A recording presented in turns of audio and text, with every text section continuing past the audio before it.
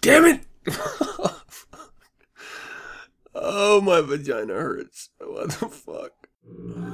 You're listening to RadioFreeSatan.com. Enjoy the show.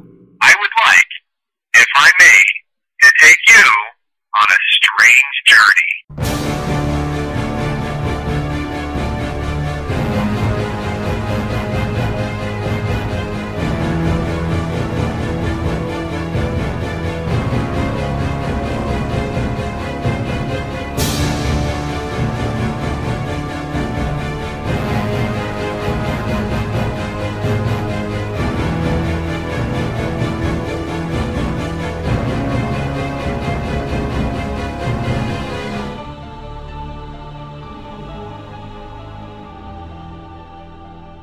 Welcome to 9 Cents.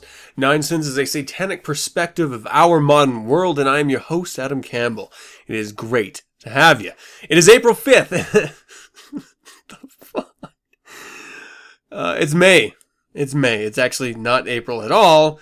It's May 5th. And I haven't updated my notes. God damn it. Damn it! So transparent is my notes taking. No, the things you hear every week on my show, not off the cuff. I actually have them written down. And I read them. Poorly, I might add. Oh, God. Okay, it is May 5th. And despite that intro, I do have a great show for you this week. I got Warlock Storm on the show this week. That's right, from Art on You Studios right here in the Utah State. Kicking it with me old school. We're going to be talking about his new Inkathon this year. New, as in annual, as in this year. This year is Inkathon. Okay, so that's going to be in the Infernal Informant. The other article, or second half of the Infernal Informant. Internet has extended battlefield in war on terror. And before that, in the Devil's Advocate, Great Lie is Long. And that's actually a snippet of the real title of the article. And this is truly an article from the collection Letters from the Devil, published by Underworld Amusements. Love those guys. Check them out. And it touches on, I don't know, early exposure to Satanism point of view, or I always loved, okay, a little transparency here. I loved Rocky and Bullwinkle growing up because they always had two titles for each episode, like, Rocky escapes danger, or why you shouldn't eat cake on a railroad track. Like, there was always this sort of alternate spin on the episode to give you sort of a comedic view, or as I'm going to frame it, a third side perspective of said cartoon episode. I always loved that, and so I always try to do that with, I don't know, my life. I always give alternate spins on everything. So I guess my take on this article is either Great Lie is Long, or what it's like to realize that Satanism is not what you think it is. Like people who think, oh, I'm a Satanist, I want to be a Satanist. And then they realize what it really is, and they're like, I guess I could fake it for a while, but not really what I think. That's touched on in this article, and I wanted to bring that up. Sorry about the Rocky Bullwinkle tangent. Does anyone know who those are? They're like cartoon characters. It's like a squirrel and a moose. Of the weirdest dynamic duos for a cartoon. I could not imagine a more. Right? A squirrel and a moose. How weird is that? And they had like Dudley Do-Ride and this really... It was the cartoon that always had the maiden tied to the railroad tracks. Like, if you're a bad guy, why wouldn't you try to take said maiden and have your way with her, or convince her by your own lesser magic or wiles, we'll say, to be on your side? Why are you going to try to tie her to a railroad track? She was a beautiful girl. Dudley Do-Right. Was he like a Canadian Mountie or something? That's the other. How many heroes do Canadians have? They have like one dude from a cartoon in obscurity no one has ever heard of. Except for me. I'm bringing it back for you, Canada. Canadier. You and your maple syrup. Brothers Forever. Oh yeah, the show. In the creature feature. And yes, I've pre-recorded said interview with Warlock Storm, and yes, we were imbibing in a little homebrew, which might go to explain a little of my ranting. I will try to rein it in.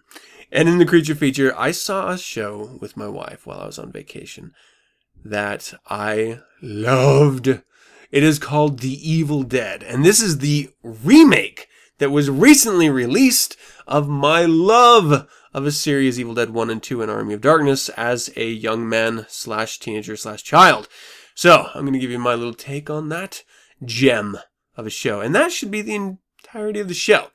Before I dive into the show, and I know I'm talking about a bunch of shit that doesn't have anything to do with anything, but that's what I do. That's how I roll. I was approached here. Okay, maybe I should back up a little bit. This podcast for me, I do it for fun. Obviously, I don't get paid for this.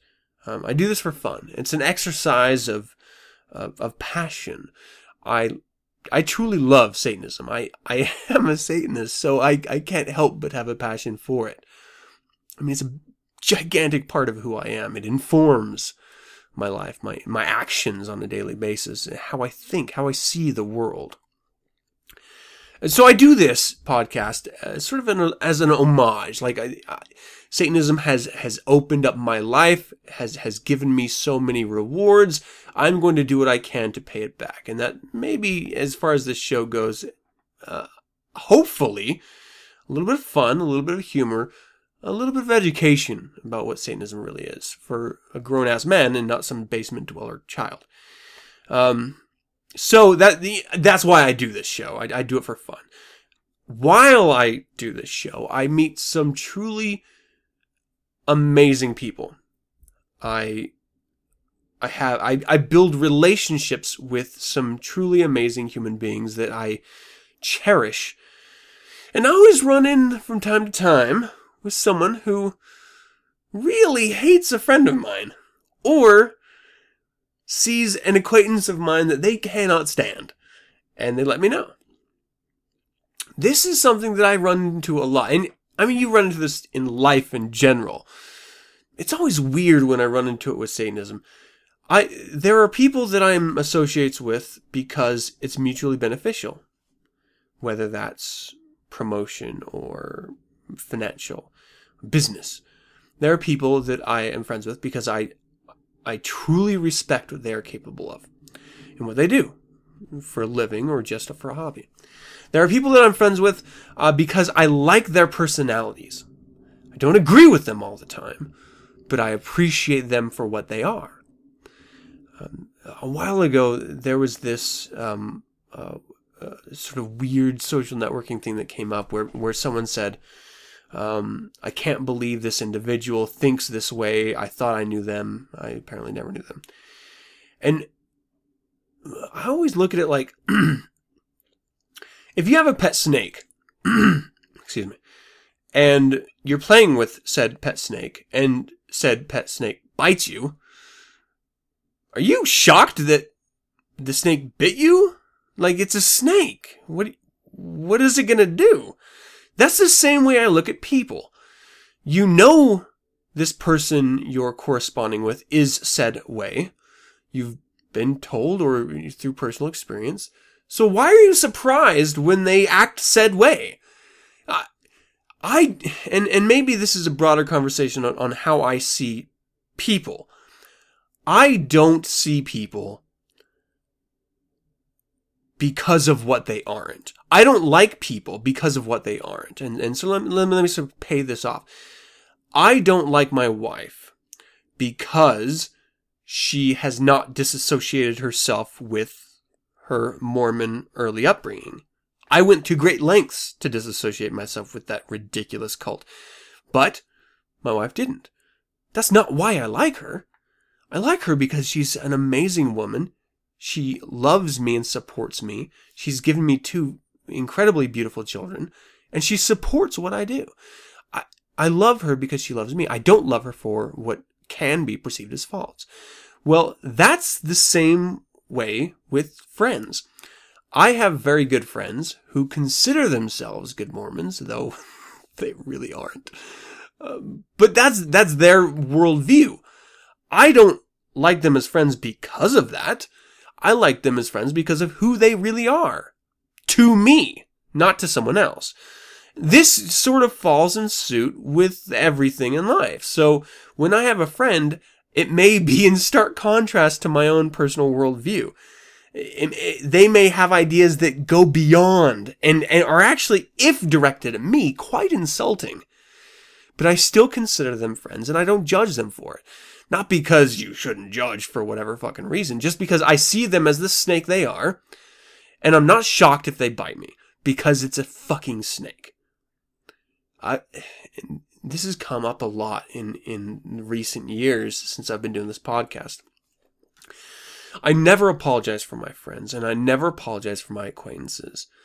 And if you're the type of person that sees my acquaintances or my friends and judges me based on them, well, that says nothing about me, but it says a whole hell of a lot about you. What I am pleasantly surprised with is that I'm not the only one that thinks this way, and that you can be an individual human being in this world, and people will be okay with it. I think that's great. And if you run into one of those few people who say, oh, I can't believe you had dinner with X person, or I can't believe that you're friends with Y person because they did Z. Well, that may sound like a lot of weird algebra, but they're the one that has the problem, not you. Don't apologize for your behavior is what I'm getting at. Don't apologize with your associates. There's a reason why you're keeping them at arm's length or shoulder length. There's a reason why you're associating with them. And it's not incumbent upon you to explain it to anyone. You're a grown-ass human being. You have your own reasons. And that's good enough. Life is not a social ladder. And you should not be treating it as such. So, a lot of weird stuff has been happening in life in general. And so I just wanted to sort of touch on that. Another thing, actually, and I'm sort of jumping the ship here. I'm terribly sure what that's supposed to mean. I never expected, and this is sort of where I started with this, and sort of went off on a tangent. I never expected to make money doing this podcast because it's a passion. It's a hobby of mine. It's something that I want to do. I never expected to make money. And so I was stunned when I received, when companies reach out to me saying, hey, we would like to sponsor your show. If you give us a little commercial blurb, we will give you kickback for other people doing this. Now, this is normal in the podcasting realm. Any successful podcast has a number of sponsors that they promote, pimp out. And so I gave it some thought, and I thought, well, I never really thought of myself, being able to, even if it's like a penny, to make any money from this. But it can't lie. It would be nice, sort of justify the amount of time I put into this show, a bit of a payoff. So I thought, okay, cool. So I sort of jumped through the hoops that were outlined for me to receive said sponsorship. And I got an email back a little while later saying, we have reviewed your application and we are sorry we cannot accommodate you at this time. And I couldn't help but think, you reached out to me. Like, I didn't call your business and say, hey, would you consider sponsoring my fund drive of, it's to end world hunger? I didn't reach out to you for anything. You at some point thought that there is money to be made through me, or else you wouldn't have reached out to me at all. And then you reached out to me, and then when I reached back, you smacked my hand down. What the fuck? Like, here's the worst part. I was never even considering anyone sponsoring my show ever. Never, not once. And then someone comes to you and then like knocks on your door and you're like, oh, hello, how can I help you? And they're like, we would like to sponsor your show. And I was like, weird, but okay, cool. You know about my show, right? And they're like, yep, sure, no problem. We love it. We want to sponsor you. And then I say, okay, let's do it. And they're like, second thought, no. not entirely down with the Satan thing. What do you think the show is about? It's in the positioning statement, man! A satanic speculum of a modern world. This is a satanic show. It is about Satanism. Why would you reach out to me about that if you didn't think that's what it was about? Do you just look at numbers and have no idea what positioning statements mean or what titles mean? Or I can understand. I get that you may not understand what 9 cents means. It is, I will admit, a little obscure, and if you didn't know anything about Satanism, may make no sense at all to you. You see that I have listeners, you see that there's potential for audience, so you reach out to me. Wouldn't you do homework first? Like, wouldn't you look, I don't know, maybe at the website of said podcast to see what it's about before you reach out to me saying you want to sponsor my show? And it's not even that it was a bit of a letdown, because I gotta be honest, I don't really want to burden you guys with the advertising, unnecessary advertising. And I gotta be honest, I keep it away at all costs.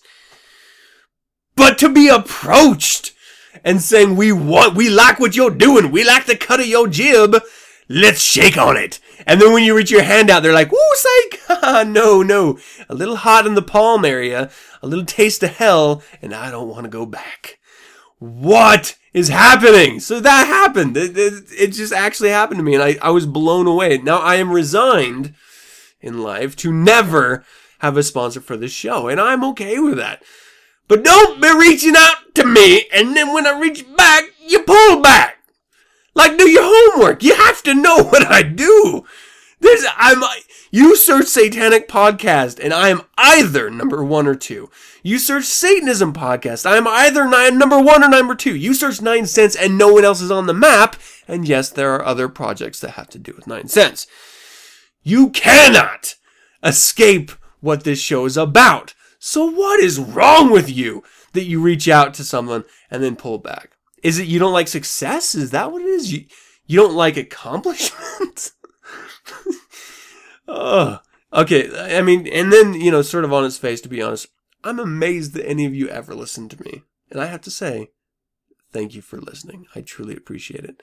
And for those of you who support my various projects, I truly appreciate it and thank you very much. But why would you reach out to me and then pull your hand back? What is wrong with you? Alright, so that happened. Weird week, man. Weird week. I just got off vacation. I'm still trying to acclimate my asthma. And I gotta be honest, I might be sucking wind and reaching for my inhaler here during this because my asthma has been going crazy lately. I mean, really bad. But this weekend has been full of hard labor too. So I got off vacation and I immediately decided to plant my hop garden bed and plant my traditional garden. I guess you'd call them strips. They're sort of this quarter sun, 6 strips of garden bed around this little pond of ours. But yeah, we got it all planted and it's all ready, and I'm super excited. Our yard is looking kick-ass lately. But you know what? We're 18 minutes in. I better shut up. Let's go ahead and dive into the Devil's Advocate. Quick cut.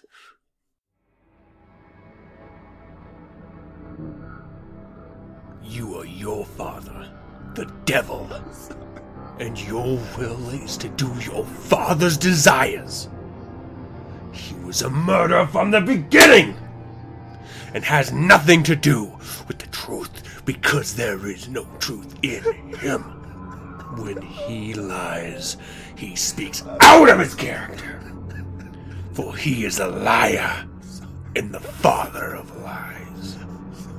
And you are the devil's advocate.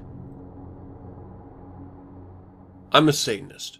I'm an active member in the Church of Satan, but I do not speak for the Church of Satan. That is all.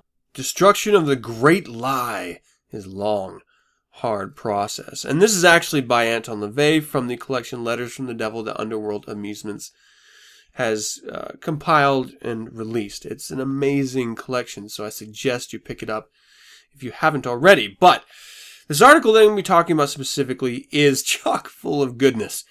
And by way of goodness, I mean bad. I mean really bad. And I'm going to actually cut out a lot of it. I'm sort of going to be jumping around to what I want to speak to specifically in this Devil's Advocate. So please pardon the cutting here. Dear Mr. LeVay, they start, "Now to magic. I have felt the power of it in me ever since I became aware that I had a body, and that I wanted and lusted after life. I believe it, and it has worked for me on several occasions. I must admit, as I was reading your satanic Bible, that I did not want to get involved in magic for evil purposes, and that I considered myself a white magician. Let me explain the reasons for this possible hypocrisy. I felt very taken and cheated with Christ. I hated him for that and still do. Sometimes I feel it will show, but I am not afraid of that feeling. What I am afraid of is this. How can I be sure I won't be taken again by Satan? I am really very wary of alliances after what happened with Christ. Is one, an alliance, necessary to achieve monetary and sexual fulfillment? I must know more of the inside story of this, as I am at the junction. So to speak, I certainly want to get out of this Christian syndrome. I'm afraid my gullibility is my worst enemy. No, your ignorance and your inability to let go of ridiculous ideology is your worst enemy." So Anton LaVey responds in kind, saying, "Dear Mr. E, you needn't worry about being taken by Satan unless you set yourself up as a sucker. Satan is viewed by the Church of Satan as a symbolic being, not an anthropomorphic deity. So if you get the short end of a stick, don't look around for a guy in horns to blame. Find out how you set yourself up for a clobbering, and don't make the same mistake again." There are a couple really amazing things touched on in this. One of which is it is easy to be found lacking if you're a Christian. It is easy to see the Christian religion as completely made up and bullshit because it is. It's a completely manufactured organization. It's a business meant to control you. It has nothing to do with any truth or reality or anything. So I understand that you are dissatisfied, that you feel cheated by it. What I don't understand is the inability for people who feel this, but still can't disassociate themselves with the mechanisms, with the structures of that very same religion. Now this individual has actually stated that they read the Satanic Bible, and yet they still refer to this idea of being taken by Satan as they were taken with Christ, and they're referring to Christ as if it's some actual human essence or spiritual essence in the world. And if you are contacting the high priest of the Church of Satan to get clarity on something that is completely spelled out perfectly in the Satanic Bible, you are a fucking idiot. It is shocking. And what drives me crazy is that you run into these pseudos all the time. It is everywhere. So I don't know if it's just sort of that thing of you're breaking off with this organization that has sort of made you feel guilty your whole life, made you feel shamed, and you're finally breaking away, but you don't really want to break away from them, so you still latch on to some of these really kind of crazy ideals that they have. I don't understand that. Like, that's sort of beyond me, but you run into it all the time. Another thing that was touched on is when Anton LaVey said, if this is happening, if you find yourself being a sucker, find out what you're doing and change it. This idea of responsibility. On its face, it may seem like this obvious thing, but you have to approach it sort of in this writer's perspective. They're coming from a place that says everything you do is either a sin or God's will. If it's a sin, it's Satan's will. if it's good, it's God's will. So you have no responsibility there. You can kill someone. It wasn't your fault. You were overtaken by Satan. You can help someone. Well, you were blessed by God. You never actually have any achievement or sorrow or failure as a human being if you belong to these ridiculous religions. It's only, in my experience, Satanism that says responsibility to the responsible. If you were successful in life, it is because of the effort that you put into it. And if you are not successful, look at your life. Evaluate why be honest with yourself, first and foremost. Evaluate why you're not successful and make steps to improve your life. Unless, of course, you enjoy being a failure. And though, to a lot of us, that's a funny notion, but there are people out there that enjoy failure. It's ownership, man. It's taking ownership of your life. One thing that was touched on early on is this sort of ridiculous notion of white magician. I don't want to be taken with Satan because I see myself as a white magician. Well, it completely ignored one of the fundamental ideas of Satanism, and that is, good is what you like, bad is what you don't like. There's no such thing as ultimate evil. There's no such thing as universal good. It's all in the eye of the beholder. And if you live your life in that way, it is impossible to say a white magician or a black magician. It doesn't make any sense. It just, all you can really sort of align yourself with is working toward your goals or working against your goals. Good and bad has nothing to do with it. There is no universality at all. I mean, the universe is chaotic. We shouldn't even be here. But chances have made it that we are, and so let us apprehend that chance. Let us make our own destiny. Let us own up to it. Let us be responsible. Let us take ownership of our own lives and not leave it in the hands of an invisible person we made up. And certainly after we've shaken them loose from our supposed lives, keep referring to them. If you are a Christian who has become really dissatisfied with Christianity, don't try to come over to my side of the world, because we don't want you. We have never wanted you. We don't want you. You don't understand what you've read yourself. You don't understand the basic tenets of our ideology. You don't understand that the individual has absolute control in one's life.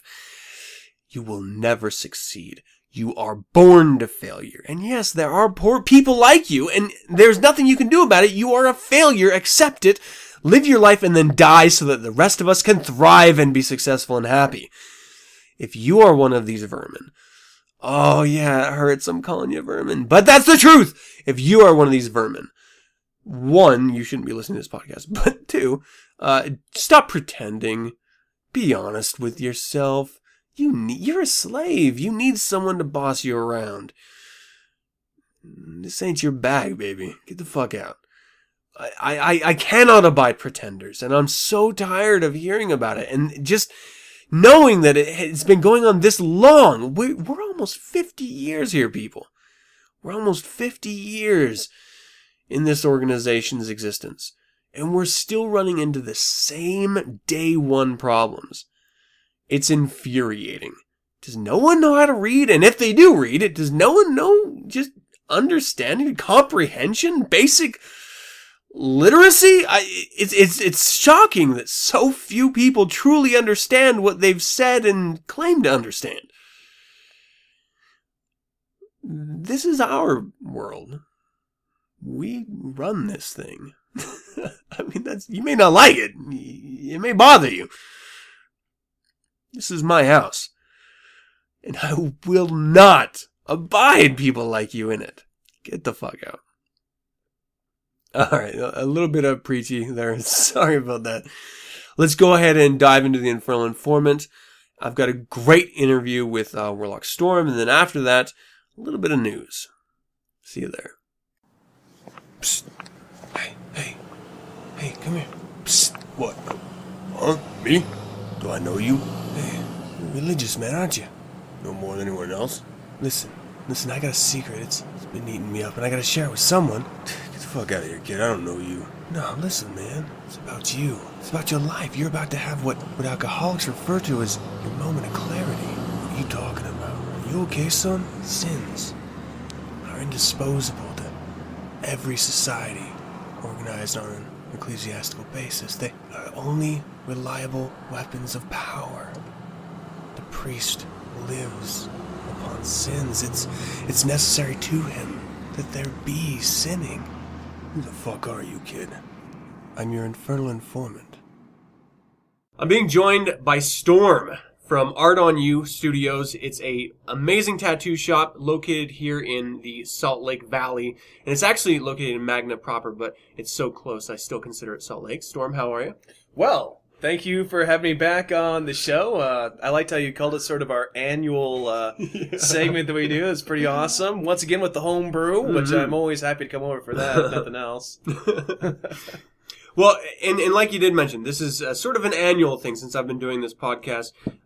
We like to get together and talk about your Inkathon that is happening, and we've actually talked about this every single year that I've done this show, but because there's always new listeners, or sometimes regular listeners don't listen to every single episode or they may have missed it, let's do a little bit of laying a groundwork, so to speak. Cool. So can you tell me a little bit about Art on You? What is Art on You?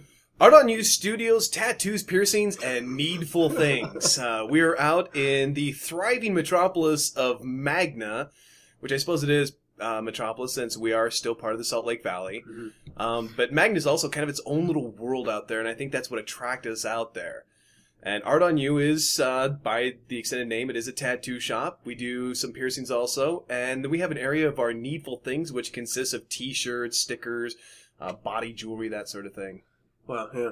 And you've actually, you've gone, as with any tattoo business, you've gone through an evolution of terms. I mean, and I guess this is just speaking to artisans in general, where you start out, you apprentice under someone who teaches you the ropes, and you sort of take that knowledge and you run with it, and you still open up your own shop. Ideally, most people do, but you certainly did. And the difference, I think, between your story and the average artist's story is that you've become massively successful with what you're doing. You have this thriving community that supports you in not only these Inkathons that you have, and this is sort of something that I think you would run into in a lot of talented artists, where you garner sort of a following of people who want to be tattooed by you and sort of want to have you own their skin, so to speak, where they continually come back to you. It's been just awesome.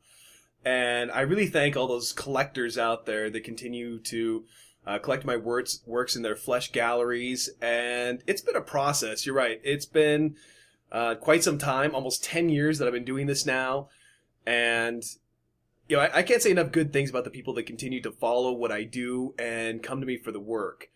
And yeah, I stay booked out at this point, and it's nice to know that in fact, just before I left the shop to come over here today, the collector I was working on today said, well, how far out are you? And I said, well, if you want a weekday, it's now mid-June. And I said, if you want a weekend, we're looking somewhere near the end of July. And he said, oh, so he books 4 appointments on the spot to make sure that he's got some Sundays coming up. And that's a really neat feeling when you've got people like that. They're saying, wow, I want more of your work. I want to book with you. So it's pretty neat. And you're right. I think evolution is definitely a correct term. It's been quite an evolution from me moving from being underneath my mentor when I was back at Attitude Tattoos under Knox, and moving eventually onto my own after over 5 years with him. And quite the evolution of artists, because artists, I think, are not only cagey when it comes to sort of the seasoned mentors and shop owners, especially the old schoolers, to sort of the next generation of artists that are, sometimes flaky. I mean, there's no two ways about it, to just being generally quirky. A lot of artists are quirky, and I'll be the first to admit that I'm definitely weird. I embrace being weird, and I think a lot of artists also embrace that. So it creates sort of an evolution that's going to happen with any given shop to find a team that you can assemble that all get along with one another and appreciate the vibe and the shop that they're within. And then when you can have that, you'll finally have a dedicated crew that will stick with you for a while. And it's been quite the 3.5 years or so that we've been doing this. Yeah. Well, let's talk about the Inkathon. First of all, what is the Inkathon? The Inkathon, now it's 4th annual. Wow. Is our annual philanthropy event. I've always thought that it was important to give back in some fashion, to do a philanthropy event. And we've done, the first year we did the Huntsman Cancer Institute, the second year we did the Humane Society, third year we did it for the local arts, specifically for youth in the arts. And this year, after visiting the Humane Society and the new Kitty City, Renee and I saw a video up on the wall that was very touching, and it was showing the projected area, which they don't have a name for it, but it's going to be equivalent to Kitty Cities for the dogs. So I've been calling it the Doggy Domain. Yeah. And it's going to be to help them so they can also have an area. And we're going to be doing $20 silhouettes that will be on people that will reflect what this year's theme is, of course, for the Humane Society. And all proceeds, every last dime, is going to go to support the Humane Society, and specifically the Doggy Domain. What are some of those silhouettes that people can look for? We have a wide variety this year. Each year we've kind of increased it. So the first year we just had one option. That was it. You got, well, actually there were two. There were ribbons, but you could either have them pink or you could have them lavender for breast cancer or for all types of cancer. And then the next year we had a couple of silhouettes. Then last year we had a handful of silhouettes. Yeah. So this year we've increased it again. And you can get your choice of a dog paw print, a cat paw print. We have a rabbit's foot, mouse/rat foot, a chicken foot, and then we have a snake. We have a snake silhouette, and represent all the outdoor creatures because, of course, the Humane Society does appreciate all creatures, domestic or otherwise. We have a bat silhouette. Oh, cool. Which we, of course, we had something that's sort of reflective of us and our theme of being horror and Halloween year round, as well as outdoor creatures. Oh, that's fantastic. It's always tough when you're doing projects like these, I imagine, whereas you're never quite sure of the turnout, if the time investment is going to be beneficial for, in this case, the Humane Society or whatever organization is you're working on. What is it about the event itself that drives you to do these philanthropic events? I mean, what is it about within you that makes you want to do that? Is it strictly business? I don't think it's strictly business. I think there's something very rewarding about doing philanthropy, and I think it depends on the individual as to what it is that you want to choose. But choose something that you can give back, because not everybody wants to help out sick individuals, because that can sometimes be depressing. It is, and it's very difficult work to do that. So maybe working with animals is your bag. Or maybe there's something that you want to do, like the highway cleanups that you see people out there doing. It's not just the bad kids in orange vests that are out there doing the highway cleanups. Whatever it is, it's giving back. And it really does make you feel good when you're giving something back to society. And it doesn't have to be just for the sake of giving back. I definitely recommend give back because not only it feels good, but give something back in an area that you really feel passionate about, that you're going to feel good when you give back. And I find philanthropy to be important, and I've been doing philanthropy at least fairly consistently since my college days when I was in a fraternity, Phi Sigma Kappa, and we regularly did philanthropy. That was part of our whole set. We did Brotherhood Scholarship Philanthropy, and that was a very important aspect, and it really stuck with me beyond. And now, yes, there's certainly a business aspect to it. I mean, you read anything like Napoleon Hill, or you look at someone like Dave Ramsey, they always champion doing philanthropy for your business. But for me, I think the number one reason that we do it is because it feels good. Because it's important to give back to the community that is giving to you. Yeah. And then yes, from a business perspective, sure, it is great. You can't help but get a little bit of recognition out of that, but really for me that's a side note. Yeah, nice. And I do think it's something, it is a note that needs to be brought up, is that when you're doing these things, you're not just going out and throwing away your time, which I mean really is just money. So you're not just throwing away your time and money on any event. I mean, you're choosing organizations that have some personal reflection or a reflection of a passion that you have within yourself. And I think that's an important thing to note, because, when we sort of move through this world, it's easy to get caught up in this really sort of absurd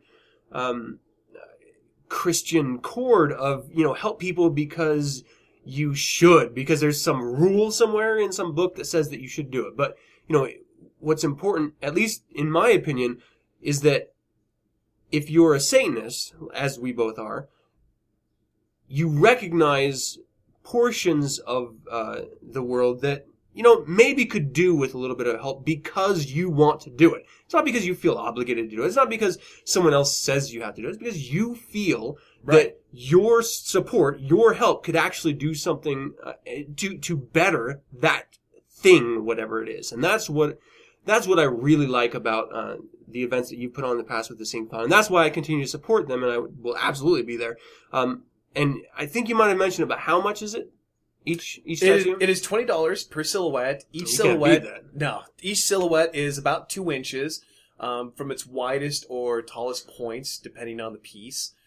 And like I said, every last dime is going to go to the Humane Society. We are donating our time and skill, and all of the supplies have been donated by our distributors. So all of our tips, tubes, grips, needles, inks, everything's been donated to us. So that's awesome. Yeah, it is really quite the event that has grown year after year, and we're very proud of it. And when you're talking about giving back, we've talked about this before, but I absolutely agree that yes, we don't do this just because when you're saying the Christians, you give because it's the good thing to do. I say bullshit. We're doing it in this case because we truly believe in the animals. There are familiars, and in fact, I've used that exact term in all of the advertisement, all the promotion that's been going out for it. I keep referring to them as our canine familiars, because that's important terminology for me as the host of the event. That even if they, the people that are coming to it don't necessarily catch that, it's important to me that that's what's going out there, and that's what I'm standing behind, is that they are familiars. As opposed to that urchin that's on the corner at Walmart saying, "Give me a handout." You know what? Fuck you. Seriously. We've got a lot of them too. I don't care how horrible this sounds. I know most of the listeners are also Satanists, so I kind of feel like when I'm watching American Psycho, and I think, "Get a job, Al. You smell like shit, Al." That whole scene in there, and that's exactly, when I see that, that's exactly what I think. I look at him and I think, you know what? Get a job, Al. I just don't even relate to you, and that's exactly how I feel. A lot of these people out there, and I know that some of them truly are a victim of circumstance, but the vast majority of them are just out there. I see them out these brand new Nikes with a sign on a cardboard piece that says, "Give me your fucking money." I think, really? I don't think so, But our familiars, they truly are helpless without us. They do need help. They need someone to help them get into loving homes that can adopt them and become a part of a family. They don't have anyway, obviously they can't get a job. They can't, they get a job, Fido. Yeah, get a job, Fido. They need help, and I think it's important that we have these organizations out there and to support the Humane Society and other organizations that are out there helping the animals. Oh, yeah. When is this going on? It is going to be a week from yesterday, which will be Saturday, May 11th. It is going to go on from 10 a.m. to 8 p.m., and it will be at our shop, which is at 8971 West Magna, Maine, which is 2700 South here in the Valley. And I actually do know that there's a number of local listeners, so I do suggest that you go and, support a local shop that's doing something that rings a chord with, say, satanic, elements, satanic points of view, so to speak. But more just to support the animals. I think that's an important notion. But also for those who are not in the valley, who just do not have the ability to come, certainly on such short notice as this is going to be going out, 7 or 6 days before the event. Is there a way that people can donate online? Yes, if they want to do that, they could certainly donate through PayPal. Just make sure to note on there that that's what the donation is to. Please have them donated by Saturday, May 11th, because on Sunday we'll be counting and trying to have a total for everyone to announce. So please, let's cut that off by 8 p.m. on Saturday. You can donate it to the_artist_storm@yahoo.com.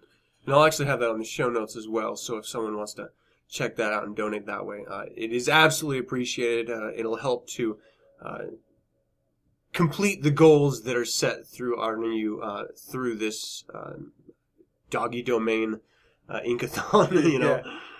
Now, I know you also have an online presence, because I helped a little with the recent version of it, but I know you have an online presence. Where can people find you online if they just want to check out some of your needful things? They can check us out at artonu.com, and by the time the show goes up, they should even have some areas of sale. We have, and I'm going to plug myself now. Yep. I have a brand new T-shirt. It is What Would Anton Do? For those that have been following me for a while.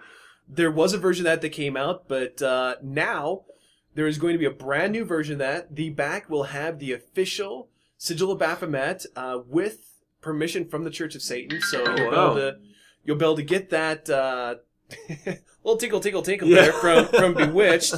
But anyway, you'll be able to get that online. They will be $16.66, and that will be free shipping within the United States. Yeah. So that will be on there, and hopefully there'll be a few other items on there. We'll have to see, but I'm definitely going to be working on new stickers, new shirts. So for those that are interested, not only will they be able to see the tattoo works of all the most recent artists and some of the other things, you'll tour the shop. There's a virtual tour that you can do, but they'll be able to see some of the needful things finally that are making up on the website. Fantastic. And again, that's artonu.com. Tell you what, if you guys need a website, check out Warlock Campbell. I'll tell you what, man.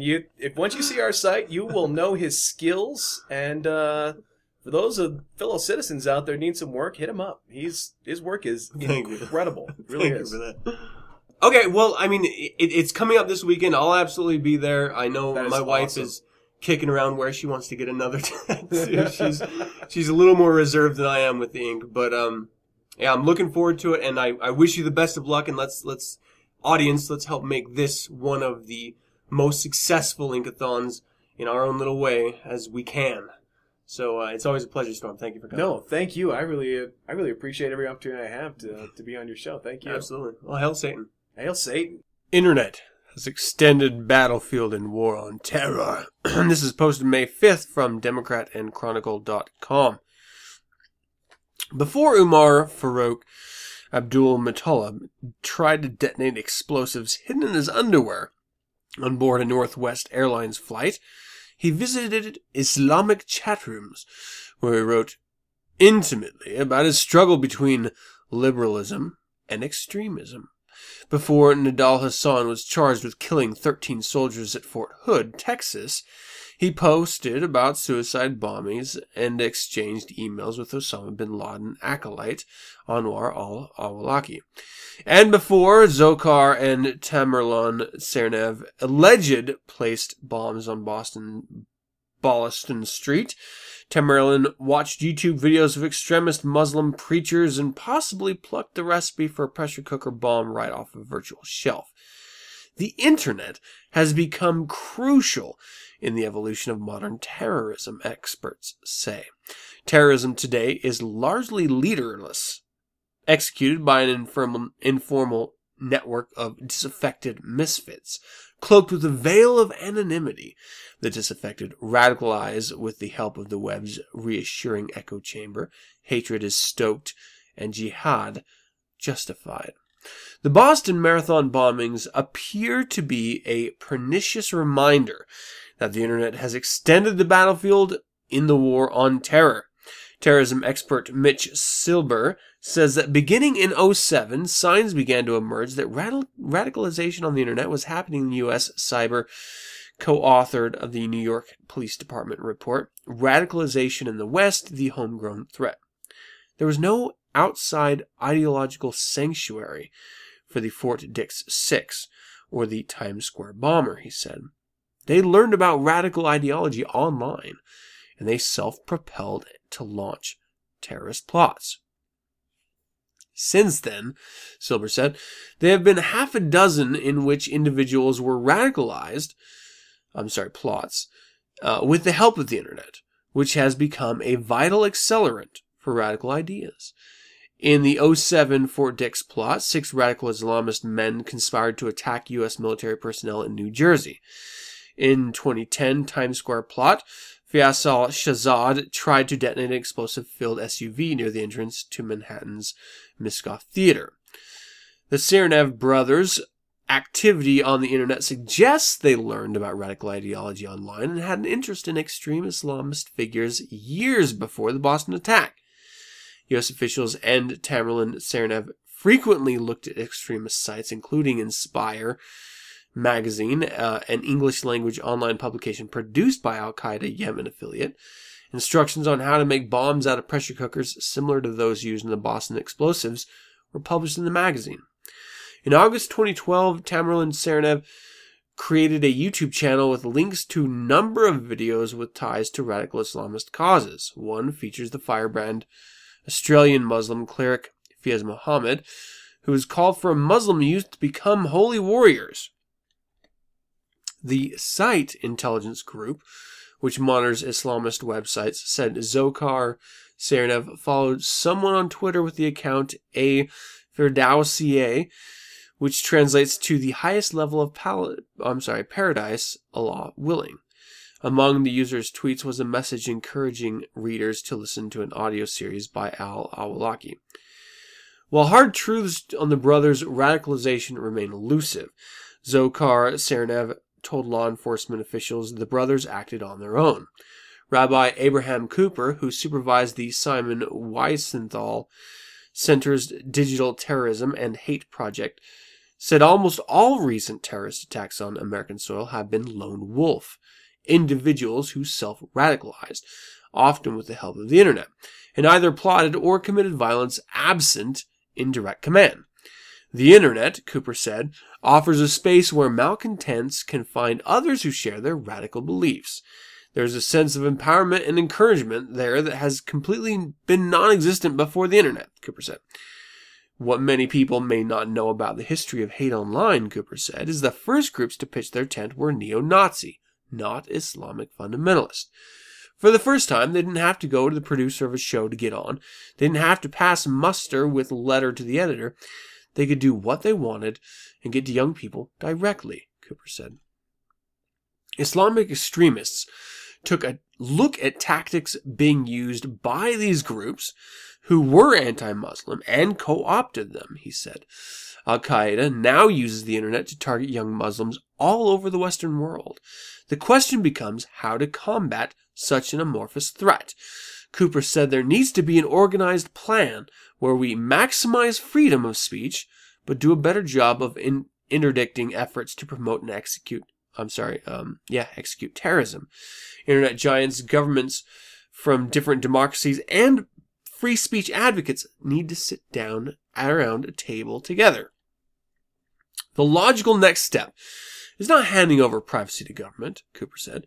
It's to work together to degrade the subculture of digital terrorism online. Spiritual pipe dreams, much? The idea that internet giants, governments, and free speech advocates could come to an agreement over anything, let alone stifling hate speech online, is insane. You see, free speech advocates believe in free speech. Even, that's right, speech against your political, sociological, religious agenda, which is construed as hate speech. Free speech advocates don't give a damn about internet giants / corporations or governments. It doesn't matter to them. Those of us who cherish free speech, my show is proof in the pudding here, people. Those of us who cherish free speech don't want any restriction. And that means that you're going to have radical fundamentalists yelling and shouting at the same decibels as we are. And that's okay. You see, it's not the speech that we have to address. It's not the act of speaking or the freedom of dissemination of speech that we have to address. It is the notion that there is somehow this invisible place that you go to when you die that is good and loving, because that is what is at core of the fundamentalist twisting of minds. It's not that, oh, your life is so bad that's going to make you blow up a bomb strapped to your chest. It's your life is so bad because it's their fault, but if you strap this bomb to your chest and you blow them up, you're going to go to a wonderful place where there are virgins for you to sexually assault without consequence. And peace and love. You will join your family in an instant, in a flash, and you won't feel a thing. That's the problem. It is the invisible place you go when you die. That notion, that's the problem. We all understand that we disagree about virtually everything. That's what's truly wonderful about this world, is that we have individual thought. And the expression of that individual thought is a truly American value. And we will not, we have, corporately driven, we will not individually relinquish. It is this idea of an afterlife. It is this idea of gods. It is this idea of a plan, this greater scheme of things that we're just a minute part of. That's what's causing this stuff. That's what's allowing terrorism to be perpetuated. Now, everyone knows we were founded on the premise, America specifically, of separation of church and state. And it is recent, in the past 100 or so years, that Christians have tried to obliterate that freedom. But now Muslims, now Islamists, and shit, if you're talking Israel, now Jews have been trying to stifle free speech for quite some time. They've been trying to stop you from being able to express yourself. That breeds violence as well. So, don't stop freedom of speech. Encourage it. Don't perpetuate this ridiculous notion of an invisible person giving you a divine plan and allowing you to make these insane decisions, murdering people, because you're going to be okay when it's all over. You're going to be taken care of because you're on the right side. No one is on the right side. No one. You know why? There is no right side. It's all manufactured. It's all made up. We are a floating rock in a giant chasm of space. And all we have is our expressions. Why not make them something that's meaningful to you, not to some manufactured deity? And don't take away free speech, you fucks. You don't give up your freedoms for fear or for this imagined blanket of security. What kind of cowards are you? Let's move on to, let's take a short break, and then we'll move on to the creature feature. What are we really talking about here? The Metro. What's the essence? Indulge yourself in that decadent decade of excess, the 1980s. All right. Listen to Radio Free Satan's very own program of music from the decade. That's gonna be radical. With your host, Jay Nothing. What's he like, our boss or what? No, he's the supervisor. He's not here at night. The Metro on Radio Free Satan. Nah, get out of town. Just you and me and the Stiffs alone here? An hour of new wave, post-punk, and other retro music from the 1980s. Yeah, okay. We can make stuff, we can read, coffee. This is great. I like it. Listen to The Metro, only on RadioFreeSatan.com. Good. It's settled. See you tomorrow night. Seriousness is next to godliness. Faith is a virtue for the solemn and serious mind. Be God-fearing, and laugh not, for laughter is a tool of the devil. Remain pious and sanctimonious at all times. Laughter is an evil which, oh, the hell with it. Listen to The Devil's Mischief, a unique weekly podcast of most carnal comedy and netherworld novelty, hosted by your most irreverent Reverend, Bill M., who serves up a new devilishly delightful mix of laughter each and every week on The Devil's Mischief. Tune in and indulge your funny bone today. Listen to The Devil's Mischief, available now at RadioFreeSatan.com. What's this show called? What do you mean, what is it called? You know, what's the name of the show? What, like the title? What's the title of the show? Is that what you're asking me? Yeah, what's the big deal? What's the title of the show? Look, it should be good enough for you and for any of you other Generation Y's or X's or W's or Z's or whatever fancy letter you're sitting on today to realize that it's not about what the title is. It's not about... When I was your kid, there's only one thing that we had growing up. When we wanted to watch a show, we just turned on the telly Saturday mornings, and you know what we got? Do you have any idea what we got? No, I have no idea. Why are you freaking out? Every single Saturday, and we didn't know what shows were, what titles were, or what. We had no choices on what to watch. We were stuck with the creature feature, and so are you. The Evil Dead. Okay, so this review is coming from a point of loving the original. Actually, a lot more than number 2.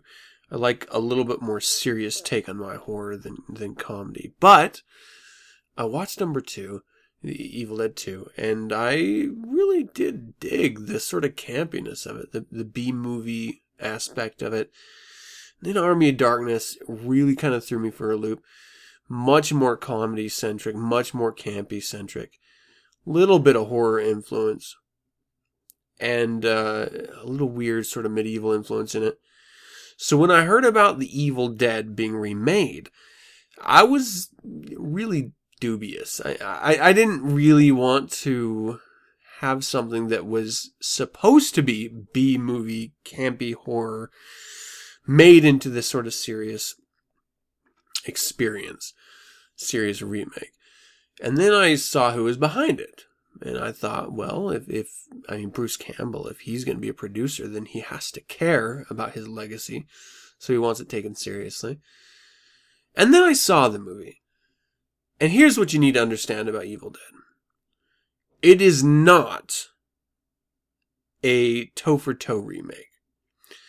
It is a reimagination. So it takes elements of the first, and sure, there are Easter eggs. So keep that in mind when you're watching it, people, fans of the episode 2 and Army of Darkness. There are nods to the Evil Dead that we all know and love so much. But this is very much a reimagination of the Evil Dead. It is gory. There is a lot of gore and blood. Some pretty good frights. Some pretty good scares. But it's good. At its core, it is horror, as it should be. And as with any amazing horror movie, it is amplified tenfold by its soundtrack. So quickly, let me speak to that. The Evil Dead soundtrack makes The Evil Dead. It truly pays off every single scare in this. Every single freak out. Everything. It is an amazing soundtrack.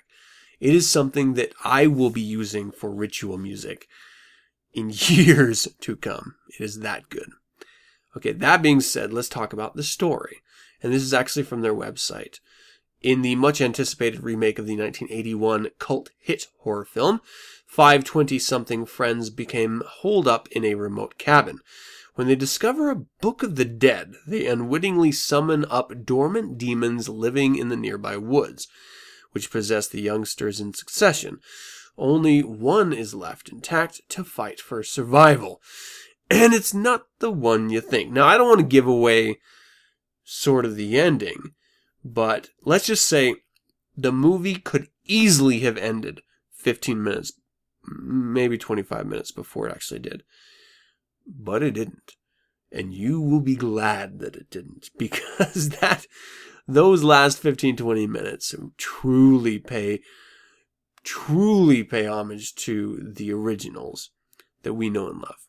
Okay, so from that, the story specifically, this girl is trying to get off of heroin. She's trying to kick her addiction, and so she enlists her friends, and surprisingly to every character, her brother, to help her fight the drug, so to speak. And so she goes and sort of fight the addiction. On its face, that wasn't very interesting. And the character archetypes are expected, a little bit trite. What this movie excels at, and like I said before, music primarily, but then also the frights, the scenes and the gore and the situations that you know are coming, and you can see them a mile away, so they aren't a surprise. But they're scary nonetheless. And they get you. And to say that about a movie nowadays, it's a big deal. I mean, we are so numb having seen it all and experienced it all in the horror genre. It is fantastic to see a movie knowing what's coming and still want to look away or still cringe while you continue to glare. Because what's great about this movie is it doesn't, at least in my opinion, it doesn't celebrate gore. It just gives it to you. Unashamedly. It doesn't try to hide it. It doesn't try to sugarcoat it. It's not trying to hype up what it's about. It's just saying this is the situation and this is what these characters are doing and this is what these demons are making these characters doing. And you're going to watch every gory second. That is what is fantastic about this show. It is truly good. And what I love the most about it is that there are those little Easter eggs paying off the original, but it is so original and different on its own. I mean, the Evil Dead background of the Necronomicon pays true appreciation with H.P. Lovecraft and the Necronomicon and the Cthulhu mythos. And that's really at the back end of the Evil Dead experience. And it doesn't try to hide it. You know, it's not, it's I don't think it's even capitalizing that much on the idea of it. It's just presenting in a very entertaining way. I loved this movie. My wife and I saw it in the theater, and we were the only two people in the theater. We actually saw it this last week, so it was fairly recent. But it was produced by Rod Tappert, Sam Raimi, Bruce Campbell, you know, the people who brought you Evil Dead. Directed by, I'm going to butcher this, Fede Alvarez, and he and Rodo Sayaguez actually wrote the screenplay. And the cast is backed up by Jane Levy, Shiloh Fernandez, Lou Taylor Pucci, Jessica Lucas, and Elizabeth Blackmore, and demons, and the Necronomicon, and the cabin in the woods, the original cabin in the woods as far as I'm concerned, and the chainsaw. You must see this movie if you loved, or even if you remotely liked, the original. If you had fun drinking with your friends watching The Evil Dead or Army of Darkness, you owe it to yourself to see this movie. And then you really should investigate the soundtrack, because it is moving, it is passionate, it is terror-filled. God damn it, it's everything I love about a horror movie soundtrack, and it's everything that I've never had out of a horror movie soundtrack. It's that good. So, check it out. The Evil Dead, out now. You will not regret it, but you may feel a little sick afterward. But that is going to do it for another show. I hope you enjoyed it. I would love to hear from you. No, seriously, I would love it. Absolutely love it. Like, I would look in a mirror at your reflection of correspondence. And, yeah, I would, love it. In a totally dirty way. Visit the web. That sounded so much more creepy than I wanted it to. Visit the website 9centspodcast.com and send your correspondence to info at 9centspodcast.com. You can hear my asthma kicking in now. Let me know of any suggestions, critiques, corrections, or general comments you might have. You can visit the Satanet, Facebook, Google+, Twitter, or MySpace page. That's right, MySpace. For 9 cents, and get updated on weekly topics. Listen to the show at RadioFreeSatan.com or download the show Monday nights via my RSS feed found at 9centspodcast.com. We are also on Last.fm, Stitcher, Spotify, and YouTube, so look for us there. You can subscribe to 9 Cents via iTunes by searching 9 Cents, and don't forget to leave a rating and or comment. If you'd like to learn more about the Church of Satan, visit churchofsatan.com. And if you'd like to hear other fine satanic voices, music, or personalities, visit radiofreesatan.com, the source for online satanic media. Once again, your asthma-inflicted host. Thank you for joining me. And as always, I am your host. That didn't make any sense at all. Adam Campbell. And until next week with, I promise, less homebrew, hail Satan.